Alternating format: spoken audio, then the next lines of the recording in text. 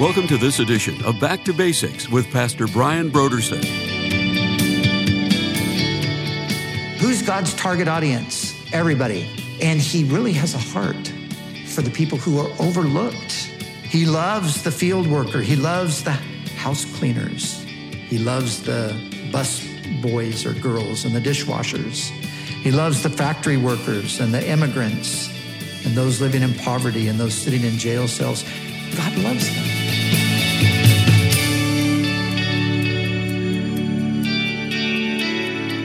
Today on Back to Basics, Pastor Brian continues his study in the book of 1 Corinthians. Join us as Pastor Brian concludes his teaching on 1 Corinthians chapter 1, verses 18 through 31, in a message titled, The Message of the Cross.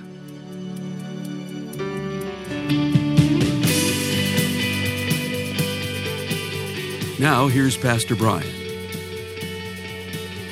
So all that the philosophers thought they were going to do through their philosophical arguments, they're going to give people a better life, whatever the case might be, it never produced anything. But this wisdom of God through the cross literally transformed the lives of millions of people. So the foolishness of God is wiser than human wisdom. God's weakness is stronger than human strength. Human strength never broke a single chain of sin.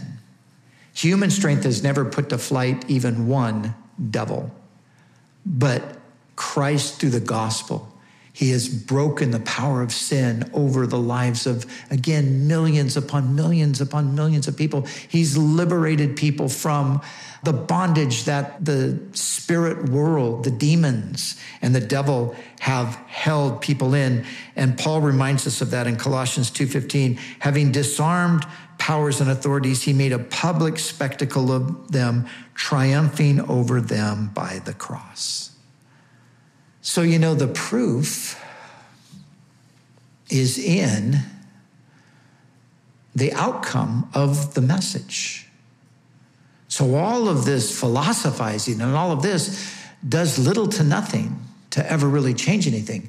The gospel comes with its power and it radically changes, it transforms, it turns people around. It literally makes people into new people. That's the amazing thing about the gospel. But it's so simple. Christ died. This Jewish man who was also God died on a cross to pay for the sins of the world, and anyone and everyone who put their hope and their trust in him, they are saved. And that means a new life and a new destiny. Isn't that wonderful? It's so simple. God has made it so simple. So the problem with the Corinthians again is they're forgetting this simple message and they're trying to complicate it. They're trying to make it, because philosophy's big in their culture, they're trying to feel like, well, we're right there with the philosophers. We've got our own philosophy. And Jesus is our philosopher.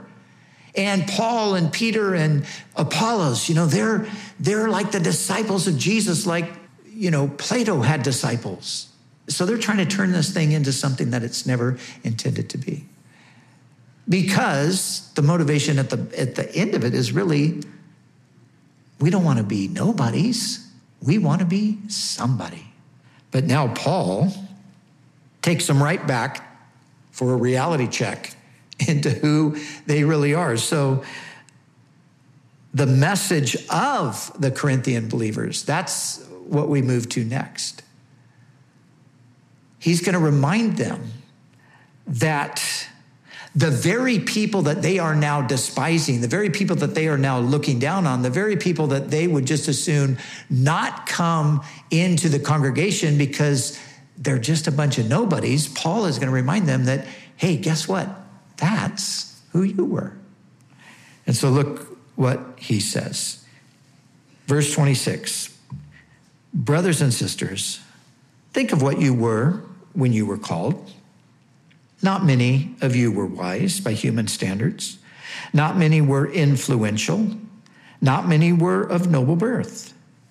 But God chose the foolish things of the world to shame the wise. God chose the weak things of the world to shame the strong. God chose the lowly things of the world and the despised things of the world and the things that are not to nullify the things that are, so that no one may boast before him. See, because God is not impressed with human ideas and accomplishments and those things. None of those things, I mean, you know, if we just get a little bit of a grip on who God is, it becomes crystal clear why he's not impressed. You know, all that we have, he's instilled it in us in the first place. Now, of course, most people never think of that, right? Most people never think that they're as smart as they are because God created them with that ability and they, you know, had an opportunity to get the education that other people didn't. A lot of people never think about the fact that their beauty is something that is a gift from God, or their rank, you know, in life or whatever. People don't think in those terms, right? They somehow we have this tendency to just sort of put it back on ourselves, that we are somehow responsible for this. But the whole point is that is not the case at all.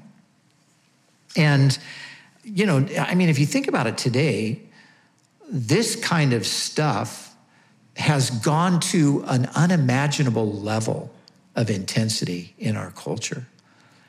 Because we're living in a time when everybody is striving to be famous, striving to be somebody, to have their voice heard, to be recognized. I mean, that's just the culture that we live in. And things like social media have heightened the intensity of that. But this is the world, and it's just been exacerbated by what's happening in our culture through technology and those things. But I mean, you know, now I mean, the elites they've always been influencers in the culture, but now it's like everybody wants to be an elite. But these are not the things that God's people should be preoccupied with. Now, it is important to just note this, that Paul doesn't say that there are not any who are wise or any who are influential or any who are of noble birth. He says there are not many. Now, Paul himself, in some ways, was in the category of, you know, he was an educated person. He had a prominent role in his own culture as a rabbi. You have a man named Sergius Paulus, who is called an intelligent man. He's the proconsul of Cyprus. In Paul's time, you have a reference here in the New Testament to a man named Erastus, who was the treasurer of the city of Corinth. So even in the scriptures themselves, you will find that there are people of rank, there are people of wealth and so forth, but they are the minority, not the majority. They are the minority. The majority of believers throughout history have been from the common people, the poor among all nations. And remember, Jesus said, when he was describing his mission as a Messiah, he said, I've come to bring good news to the poor. You know, the poor, it's that group of people that throughout almost all of history have been trampled on, have been disregarded, have been seen as the nobodies in every society. But that's the very people that Jesus said the gospel was going to primarily go to. But again, what's the point? The point is the Corinthians, they've forgotten that.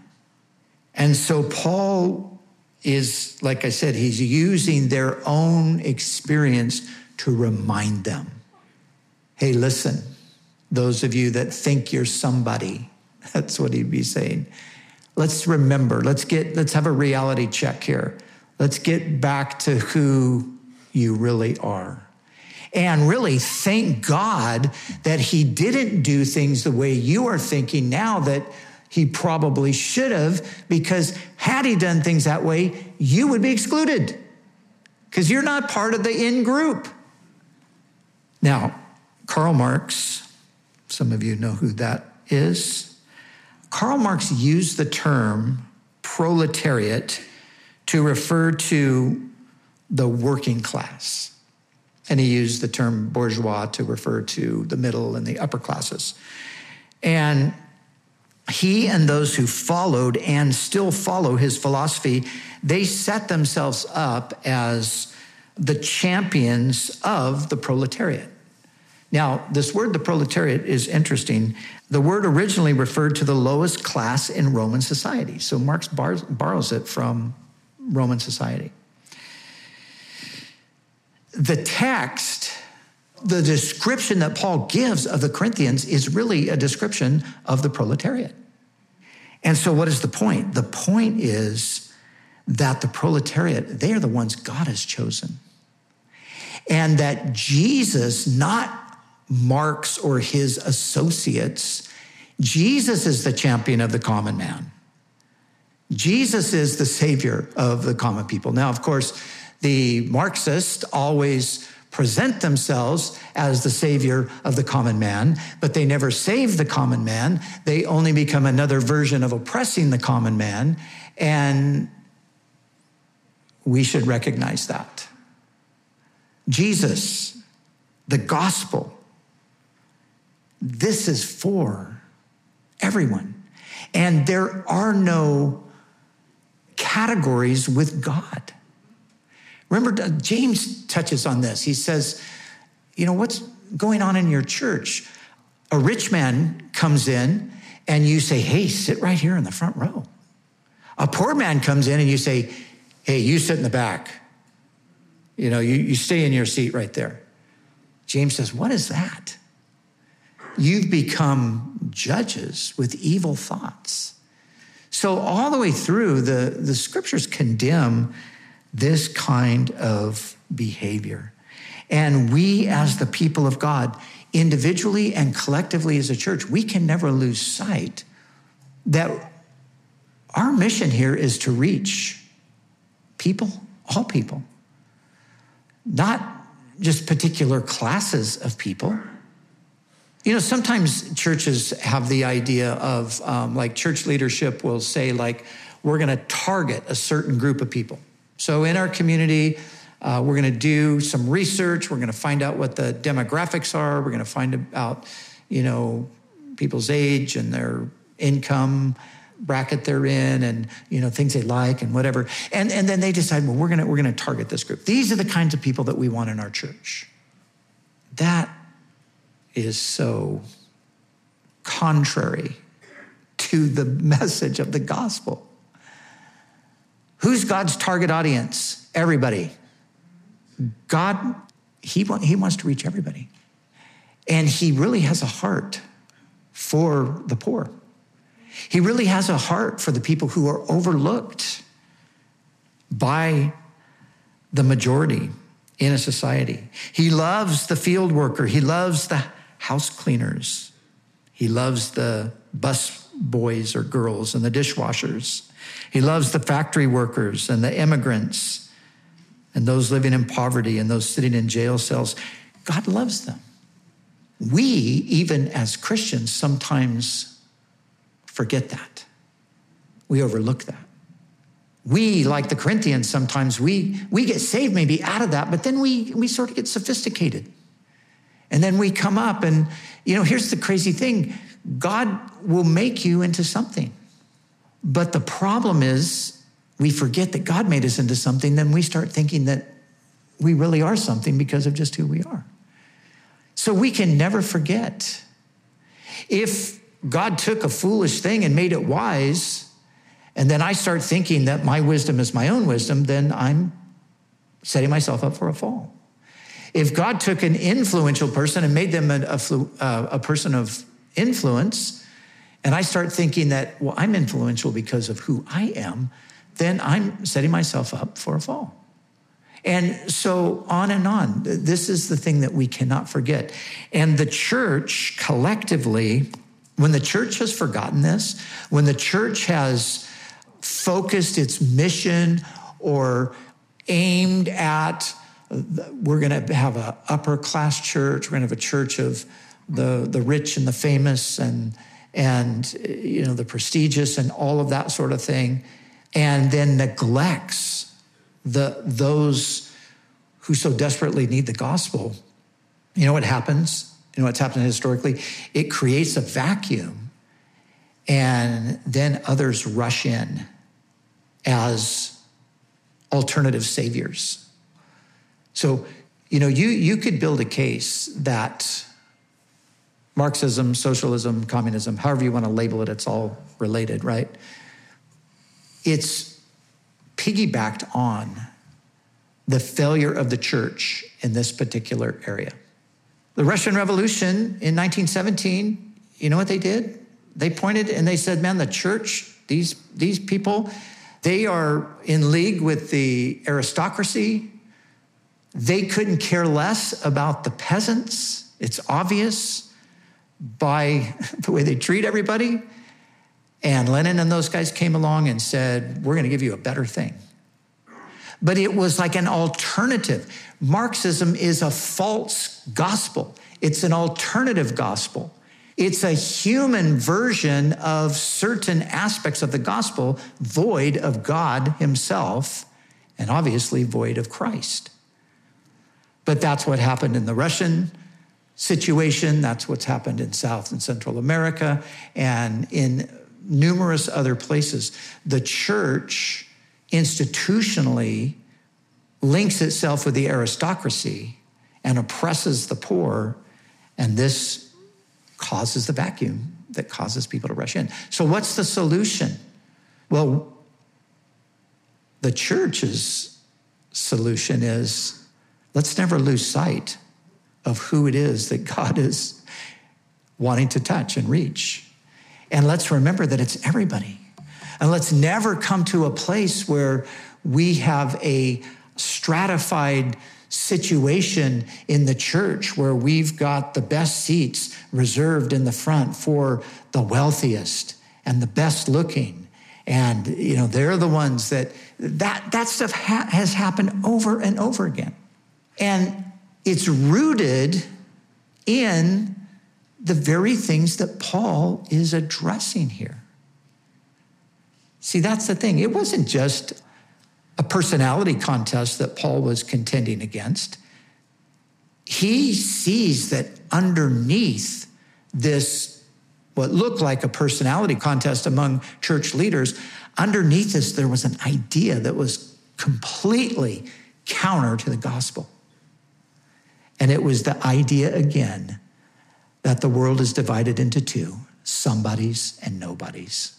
And we want to be part of the somebodies. God deliver us from that personally. God deliver us from that as a church. God deliver his church from that. And let's remember that Jesus, he's the champion. He's the hero of the common person. He's the one who loves and wants to reach and save and bring into his kingdom. And everybody in that kingdom, like we read, at the foot of the cross, it's level ground. It's all level ground. Now, finally, what is the message to the Corinthian believers and to us? And that message is found in verse 30 and 31. And so here he reminds us this: it is because of him that you are in Christ Jesus, who has become for us wisdom from God. We are in Christ Jesus because of God. God chose. What did he choose? He chose the foolish to confound the wise. He chose the weak to confound the mighty, and so forth. We're in Christ because God chose us to be in Christ. So again, where is boasting? Where do I have place for human pride in this picture? There's no place. I'm in Christ because of God, who through Christ has become wisdom for us, That is our righteousness, holiness, and redemption. So, in other words, everything is God's gift to us. And just like God gave that gift to every one of us, he wants to give it to everyone else out there that will receive the simple message of his love demonstrated through the death and resurrection of his son. And so, final word, therefore, as it is written. Now, when Paul says as it is written, he's referring back to the Old Testament. And here he's referring back to the prophet Jeremiah. And Jeremiah 9, I think it's 9:24, 9:23, 9:24, he's alluding to what Jeremiah said there. And read that later today. It's such a beautiful passage. But there the Lord, through Jeremiah, is saying to the people at the time, he's saying, do not let the wise boast in their wisdom. Do not let the rich boast in their riches. Do not let the mighty boast in their strength. But the one who boasts, let him boast in this, that they know me. That's our boast. And that's what Paul says here. As it is written, let the one who boasts boast in the Lord. And so all of this stuff, the somebodies versus the nobodies, this is all just complete contradiction of what the message of the gospel is. So the reality is we're all nobodies that God made somebody because of Jesus. The important thing is that we never forget it. We never forget it. And if we never forget it, whoever we see, we're going to look at them through that lens and think, man, I was a nobody. And look what God did for me. God, you can touch that person. You can reach that person. And you want to show love for that person. You want to consider that that person is someone for whom Christ died. That person is someone that God wants in his family. And so may God help us in our time. Now, these kinds of issues, let me just say this in closing. This stuff, history just repeats itself over and over again, right? So the Corinthians, they battled with this, and they got things sorted out through Paul's correction. And then for a little further down the road, somebody else is doing the same thing. And all the way through the history of the church, you find these same things resurface over and over and over again. And so here we are. It's a new time. It's a new day. It's not the first century. It's the 21st century. But these truths are as applicable to us and necessary for our understanding as they were for those back then. Let's just always remember, God does not have the categories that we do. And God has a wisdom, and that wisdom is ultimately Christ. And that's the wisdom that far surpasses any wisdom the world has to offer. That's the wisdom that we need to live by. That's the wisdom that we need to just continue to immerse ourselves in.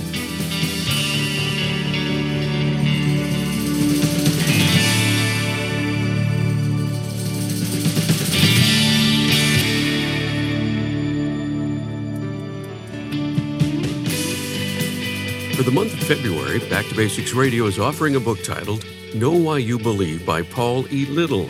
The world is constantly challenging the rationality of the Christian faith and the validity of the existence of God. As Christians, we're faced not only with skepticism and doubt, but also with genuine inquiry. The book Know Why You Believe by Paul E. Little provides clear and understandable answers to why the Christian faith is rational and how the existence of God is valid. He also addresses other questions that both Christians and non-Christians alike puzzle over. Questions such as, is Jesus really God? Is the Bible historically reliable? Are miracles really real? If God does exist, then why is there so much suffering and evil in the world? If you want your questions like these answered, or to be able to answer questions of others, we encourage you to call us right now at 1-800-733-6443 or visit us online at backtobasicsradio.com. To order Know Why You Believe by Paul E. Little. And when you give a gift to Back to Basics, we'll send you this book as our way to say thank you. We do appreciate your generous support of this ministry.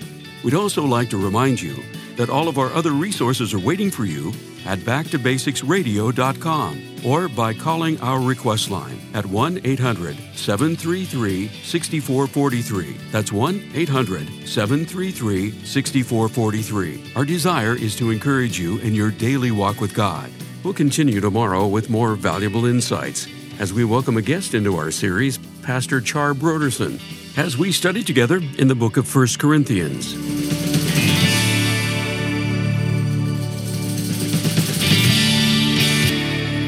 Back to Basics is the preaching and teaching ministry of Calvary Chapel, Costa Mesa, California.